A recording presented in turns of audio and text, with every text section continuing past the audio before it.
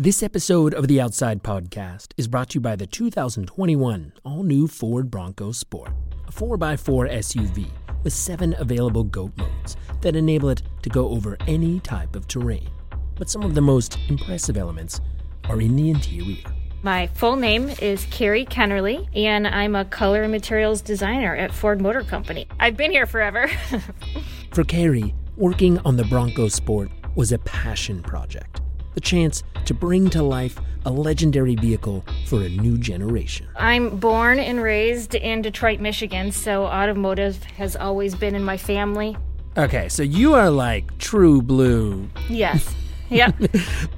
Members of Carrie's team went to great lengths to research design elements, camping out with off-road enthusiasts, and interviewing the kind of people that demand the most from their SUVs. The result are features like the available MOLLE straps for securing gear, a concept that was inspired by high-end backpacks, hiking boots, and technical jackets.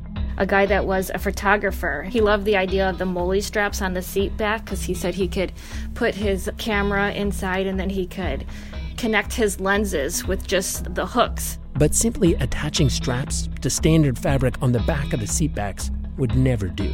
So the fabric that is behind the MOLLE straps is actually a police-grade fabric that we put in police vehicles. Climb inside the Bronco Sport, and you'll find a range of rugged features, like a safari-style roof and liftgate floodlamps for easier base camp setup. Learn more at Ford.com/Bronco.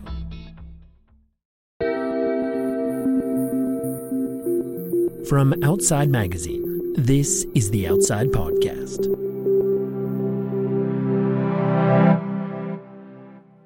Among the many challenges that journalists face these days, one of the most frustrating is attracting an audience to your stories. This is especially true if you're reporting the kinds of hard-hitting pieces that we often scroll past as we look for something more entertaining. Which is why some of the most ambitious journalists have gotten very creative.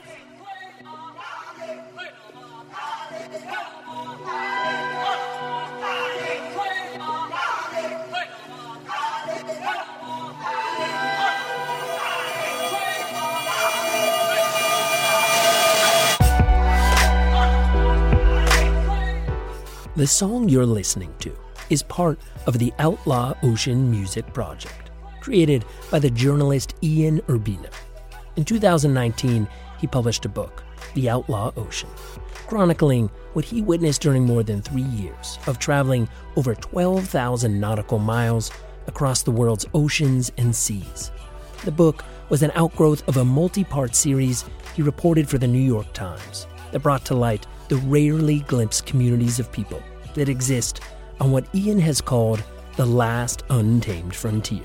When people think of misbehavior at sea, they think of Somali piracy or they think of the BP spill, but there are all these other activities out there, gun running and murder and stealing of ships and dumping of oil, not spilling it, and, just on and on, not to mention illegal fishing. I wanted to go find those people and tell the stories from that space. The Outlaw Ocean was a hit, becoming a national bestseller, which only made Ian anxious to do more. There were so many stories to tell, and he wanted to reach an even bigger audience than he had with a major newspaper series and a best-selling book.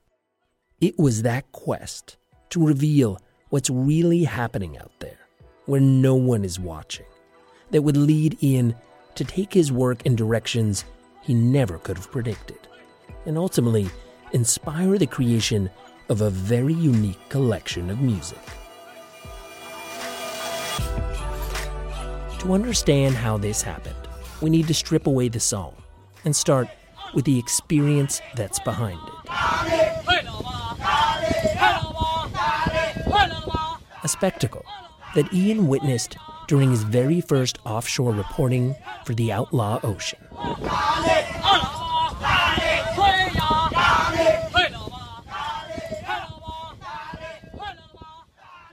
In 2014, when Ian began working on his series for the New York Times, one of the places that he was most interested in investigating was the South China Sea, where he'd heard that debt bondage, a form of slavery, was rampant, especially among the Thai fishing fleet. There's this subcategory of ships that are the worst of the worst. And these are the distant water fishing fleets, meaning they go far, far from shore. They stay out at sea for sometimes 2 years, and they don't come back to shore. And motherships, so supply vessels, bring ice and fuel and replacement parts and food and men. And they bring that out to the fishing vessels, and then they bring the fish back. And these transshipment vessels, these distant water ships, were the ones where the most notorious slavery conditions were said to exist. But no one had ever actually gotten on them. Ian partnered with British photographer Adam Dean, and with help from a talented young female translator named Oi, they began courting fishing boat captains in a large port town in southern Thailand. Our goal was to see if we could talk our way onto one of these boats and go out all the way, 200-300 miles from shore. And it took some doing. None of them were willing to take us out the full distance.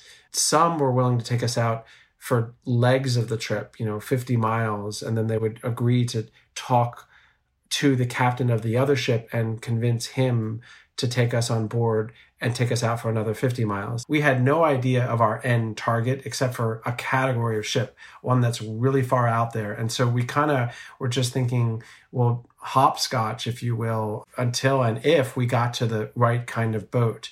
The further out from shore we got, the easier things got, because those guys out there, they don't speak English. They don't care about the New York Times, never heard of it.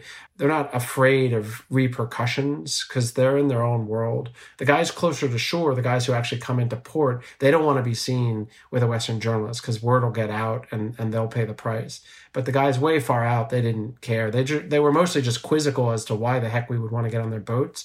And we would just explain to them we want to chronicle what life is like on these boats and for their workers. And they don't see themselves as doing anything wrong, even if they're administering pretty severe beatings and the conditions are horrific.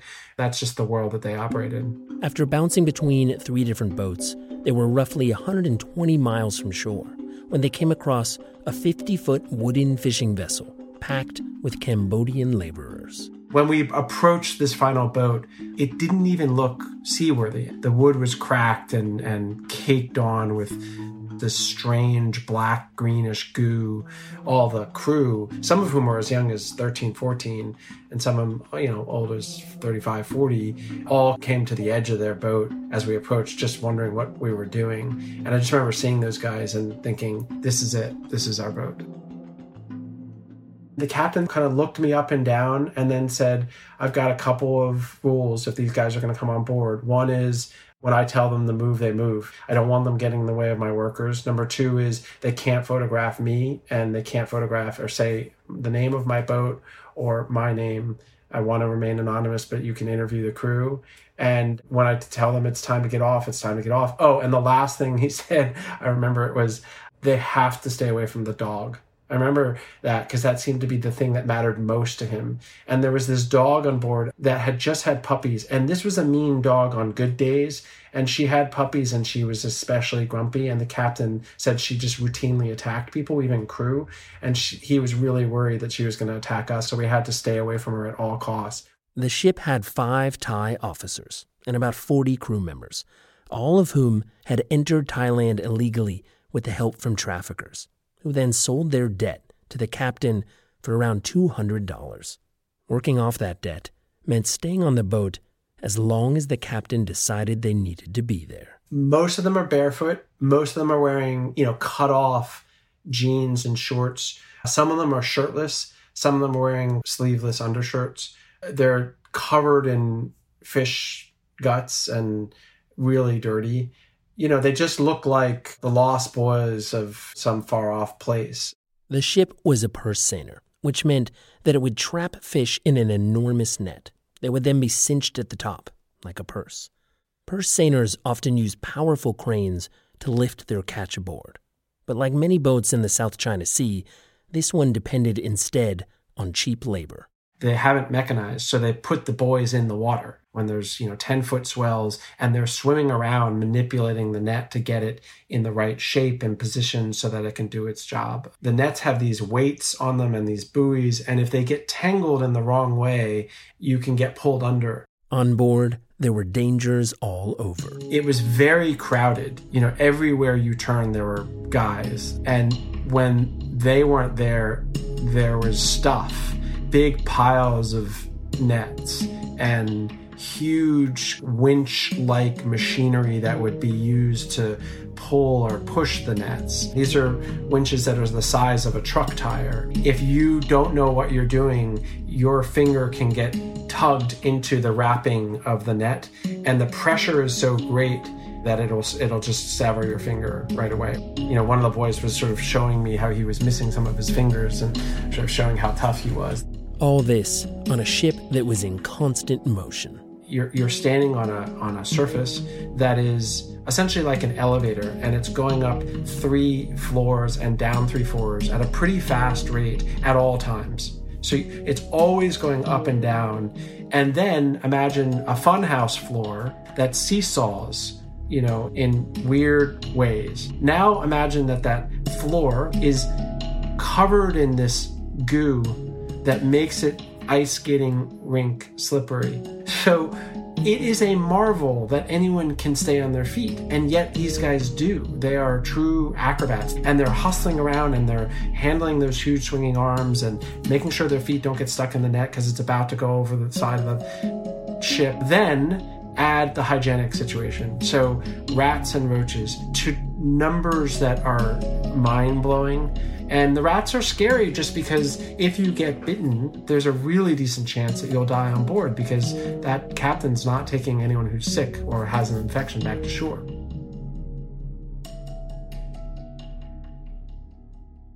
At one point, late at night, Ian, Adam, and their translator Oi noticed that the crew had disappeared from the deck. They figured they must be sleeping. Having not slept themselves for some 50 hours at this point, they decided to join them.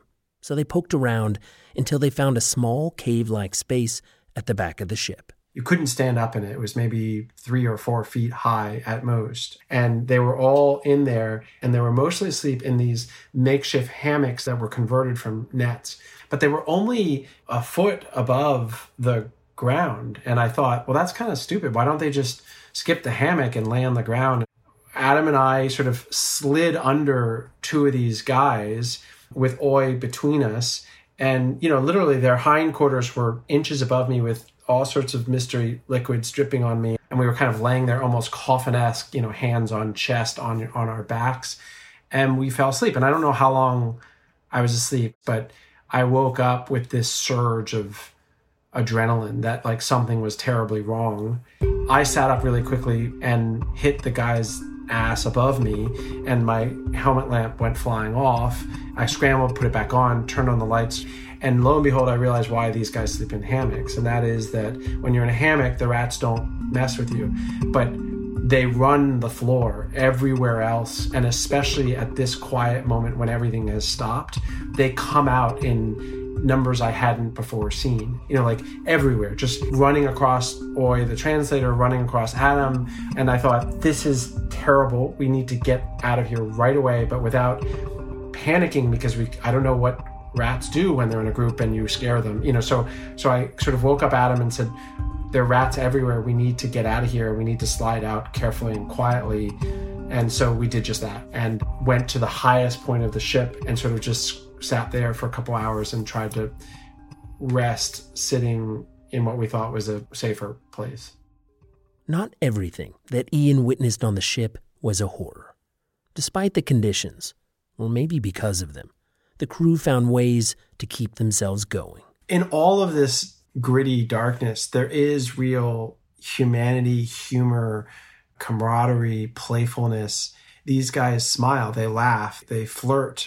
And as Ian would experience, they chant, not for fun or to celebrate or to worship, but to garner the energy they need to do their work. This fishing happens most intensely at night because you can best see the shiny, silvery fish with the naked eye because there's some spotlights on the water, and the combination of it all causes them to be more reflective. At some point in the night, usually 2 a.m., there comes this moment when the climax of the whole work cycle arrives. I first realized we were about to enter it when I saw that a bunch of these guys were lining all up along the side of the ship. And then some signal is given and they all grab the net that's sort of hanging over the side of the vessel and they begin pulling it. And it's brutal. I mean, you can just see the muscles in their back working, and it's this really powerful spectacle. It's like a industrial ballet that's unfolding in front of you, and they would be chanting.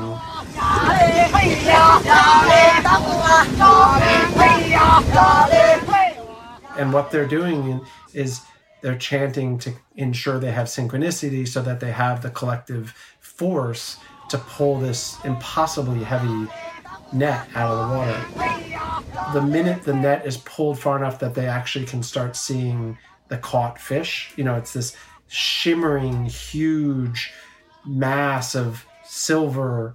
And when the net is getting that shallow and you're seeing what they've reaped, these guys get even more intense and louder, and the chanting gets stronger.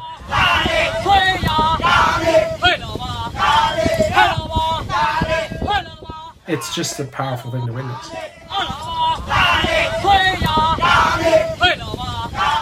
We'll be right back.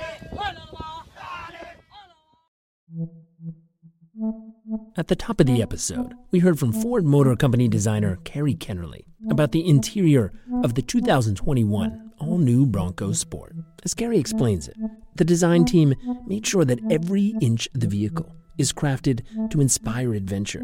I am a mom and I have kids. We will go camping and we'll go bike riding and I've gone fishing, and I want my vehicle to withstand to that. Meaning tough and rugged. Tough and rugged. This is the first vehicle that I've worked on that has had such aggressive rubber mats that are on the floor of the cargo area, but then they're also there on the seat back. I mean, it's great. Putting lumber or whatever, you don't have to worry about it. It's ready for it.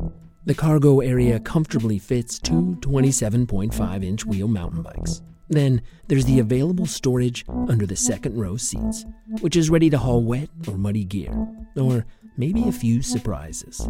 You could put wet boots in there. I mean, if you have kids and things they find and want to bring home, things they collect, and you're like, okay, I guess we can take that with us, you don't really have to worry about it in a Bronco Sport. You can find a place to keep it. It's not going to trash up and stink up the rest of your vehicle. Learn more about how you can outfit the new Bronco Sport to fit your adventurous lifestyle at Ford.com/Bronco. Ian Urbina's experiences in the South China Sea convinced him that the stories he'd find far from shore were even more surprising and revealing than he'd expected. I mean, I was hooked because I thought, wow, this was epic just getting there. I had to use more skills of scrappy ingenuity and of diplomacy and of endurance, physical endurance, just to get to this place. And then I got there and holy moly, it was otherworldly. And so I was like, okay, this is where I belong. 3 years and a number of journeys later, he was embedded on a well-armed 117-foot Indonesian government ship called the Macan, heading out to sea for what was supposed to be a routine patrol looking for foreign boats illegally fishing in Indonesian waters. The captain of the ship was an impressive character named Samson. This very famous captain who was kind of said to be the most agile and adept at finding the bad guys. He was pretty well respected because he'd been an industry fisherman for a long time, and he joked that the reason he knows how to catch pirates is because he used to be one. And he had these sort of superstitions. He wore what looked like a bear tooth around his neck and said that it sort of had magical powers. The Macan was patrolling an area of water where borders of several nations intersected, and where Indonesian fisheries authorities claimed Vietnamese blue boats illegally fished inside their territory. The rickety wooden vessels usually have a crew of 7 to 12 men. Samson planned to take the crews into custody and bring them and their boats back to port in Indonesia, where they'd be held for an indefinite period. Roughly 6 hours into the patrol, Samson spotted targets on the radar, and soon after, the Macon was in pursuit of one of them. The minute it starts running, the adrenaline pumps because you're wondering how it is they're going to possibly get these guys to stop. You also don't know whether the other boat's armed, so you need to make sure you're mindful of where you're standing in case they open fire on you. Usually the Indonesians open fire on the Vietnamese boat with a handheld machine gun and usually across the bow as a warning. Even still, sometimes these guys wouldn't stop. And so the Machan would basically pull up adjacent to the Vietnamese vessel, and these Indonesian guys would then be poised to leap on board, and both vessels would still be in motion. And the Machan would essentially ride up next to it, and then when they were about to jump on board, the Machan would lean hard into the Vietnamese boat. So that would give a good 3 seconds of contact time when the guys could jump on board. And then they would run to the wheelhouse where the captain is, and they'd rough him up a little.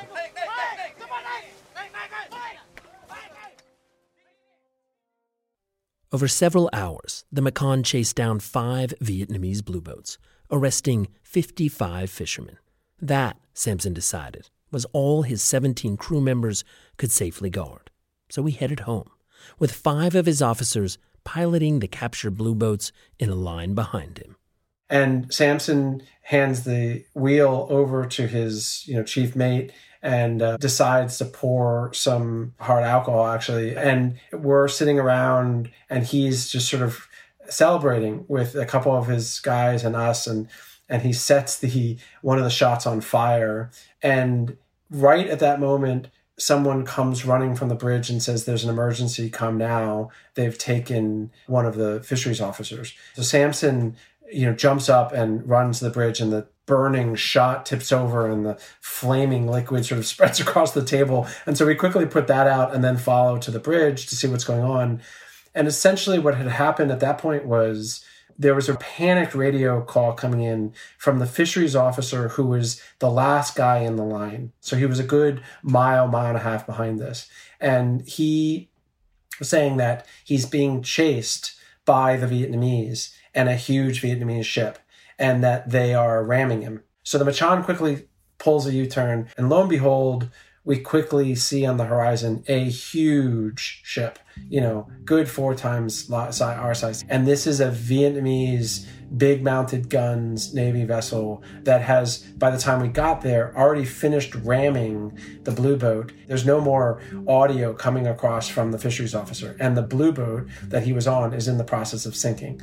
So we now have this standoff where you've got the huge Navy ship with its guns trained on us, and then you've got this sinking blue boat where the Indonesian officer might be dead or dying. It was a dangerous moment, made all the more tense because the Vietnamese and Indonesian officers were shouting at each other over the radio in languages the other side didn't understand. The only person who spoke both languages was Ian's translator, who was a woman. And because these are conservative countries, both sides refused to have a female as the intermediary. Which meant that Ian had to play that role in a high-stakes game of telephone. His translator would translate what Sampson said to him, then he would radio that to the Vietnamese officer, who spoke some English. His man. Over. Okay, you have to come here with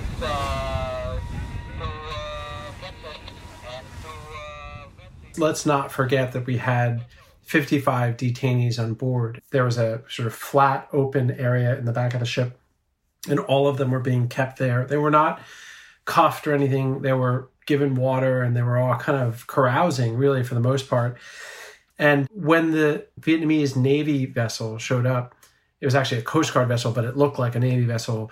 The detainees just flipped. They were screaming and cheering and, just were thrilled by the power dynamic that had just reversed, essentially. And there was just one Indonesian guard in the back of the boat watching them because the rest of us were on the bridge trying to negotiate with the Vietnamese. At one point, I overheard splashes in the water, and the detainees were jumping overboard and were sort of attempting to doggy paddle their way through decently rough seas toward the Vietnamese ship, which made no sense because this was a steel-sided vessel that really you can't access. You need a ladder thrown over. There was no easy way to get there, to get on board. And so instead, these guys were ending up halfway between us and the Vietnamese ship, and they were clinging to what little of the sinking Vietnamese fishing boat was still sticking above water.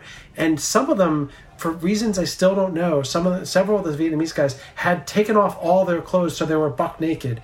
So it was just this crazy, bizarre, panic-stricken scene where you had half-naked guys swimming, some of whom looked like they actually didn't know how to swim. Luckily, those who couldn't swim quickly turned back, climbed back on board our ship. We ended up with about 11 detainees left on our ship. Meanwhile, the negotiations continued, and the Vietnamese officer said something to Ian over the radio that disturbed him. The Macon, the officer insisted, had illegally arrested the fisherman, who had actually been in Vietnamese territory. I suddenly had this crisis moment where I thought, oh dear, we're actually in someone else's waters and we're going to pay a heavy price for it. And after said, hey, Samson, the Vietnamese are saying we are not in Indonesian waters and that those guys were illegally arrested. Are you sure? And he pulled out a map, and on that map, we were clearly in Indonesian waters. So I thought, well, this is really strange, but maybe, I don't know, maybe the Vietnamese were just lying to me. It was only much later when I got back to shore that I double checked on our coordinates, and I got in touch with some Navy folks, said, could you walk me through, this is where we were in the water. Were we in Indonesian waters or Vietnamese waters? And they said, you were in neither. You were in contested waters. Vietnamese says it's theirs, Indonesia says it's theirs. And it did sort of highlight this funny notion that, there is no oceans, plural, there's just one ocean. Overlaying these borders onto that body of water that flows all over the earth is a sort of man-made construct, right? And the fish don't abide by borders, and the fishermen for centuries haven't abided by borders. They're just following where the fish go, and they don't really tend to pay attention to where exactly that line is between Vietnam and Indonesia. It only matters when guys with guns show up, and if the guys with guns are on your side, you're all right. If the guys with guns aren't, you might be in for a bit of a ride. As the minutes clicked by, the negotiations grew increasingly tense. The Vietnamese officer wouldn't say if Samson's man was on the sinking blue boat or if they had captured him. Samson's getting extremely worked up, and he tells his men to go load up the mounted gun. And so I'm watching them load this heavy artillery gun and aim it at the Vietnamese, who have far bigger guns already loaded and aimed at us. And I'm thinking, we're going to get lit up. Like literally that ship will shred this fiberglass vessel, and if we fire first, it's over. Eventually, the Vietnamese explained that they had indeed captured Samson's crew member. They brought him up to their bridge so that Samson could see him with binoculars. Now jump 10 minutes later, and an officer comes running in, and he says, we have a problem. We've got inbound, and we go look at this other radar, and we have 2 huge blips heading towards us. These blips are big ships, and they're coming fast. And what we realize is that the Vietnamese were stalling, and they were bringing in other ships, most likely with the intention of arresting us all. Samson had little choice but to leave his man behind, especially after his superiors in Jakarta relayed a stern order to retreat. As the Macon fled, Ian did what journalists do. He sat down and he wrote notes about everything he'd seen and heard. He also leaned on a habit that he'd developed years before, whenever he struggled to describe a particularly intense experience. He listened to music that helped him access feelings that felt true to the moment. How can I really take readers here to not just the sights and sounds and words and explanation and systemic forces, but also like the emotions of the place? As we ran away from the Vietnamese, there was this sort of shame and silence and sort of heaviness on the bridge that was both scared and angry and embarrassed. That night, I used a couple of songs in my notes to help me remember later on what those feelings were like. And that was one of the reporting moments when I really thought I should do something more with this whole thing, which is music as journalism, music as narrative, music as a receptacle for emotions. I feel like there's something that could be done that's sort of creative with it that could help disseminate the journalism even more effectively.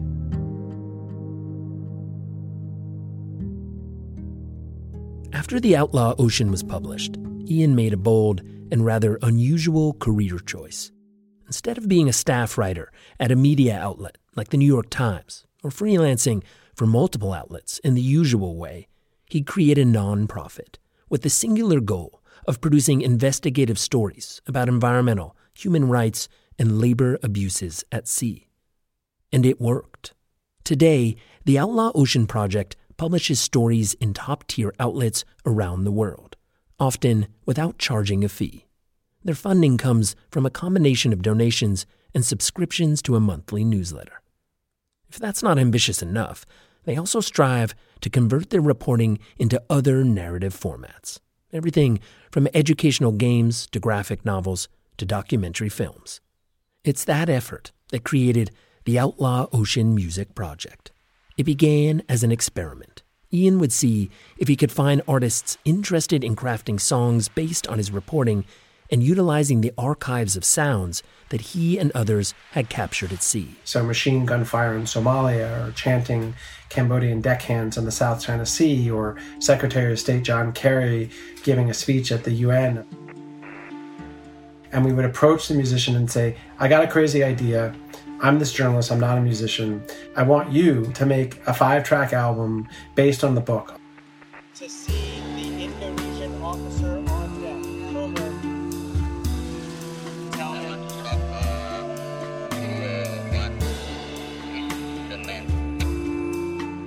Please stand by.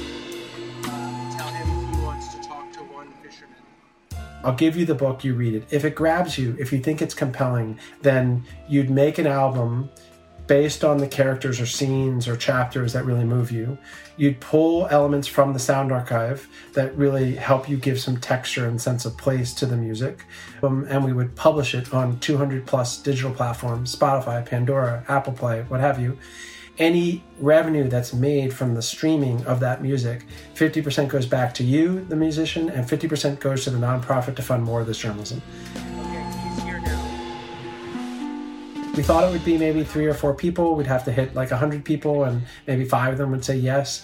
And lo and behold, we have 490 artists from hip-hop, classical, electronic, every genre you can imagine, from 80 different countries.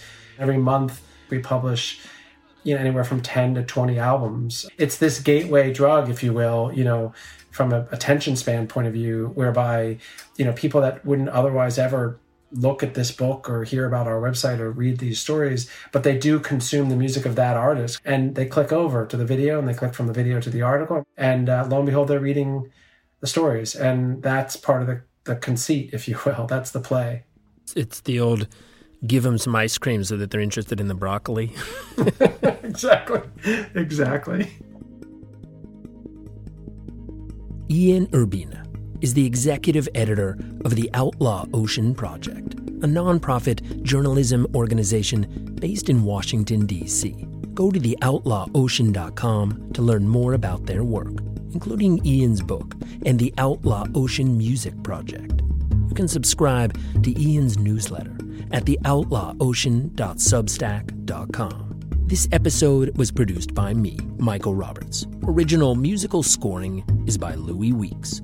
We played 2 tracks from the Outlaw Ocean Music Project: The Chanting to the Void by Himuro Yoshiteru and Fluid Borders by Hugo Kant. This episode was brought to you by the all-new 2021 Ford Bronco Sport, a 4x4 SUV with 7 available GOAT modes that enable it to go over any type of terrain. Learn more at Ford.com/Bronco.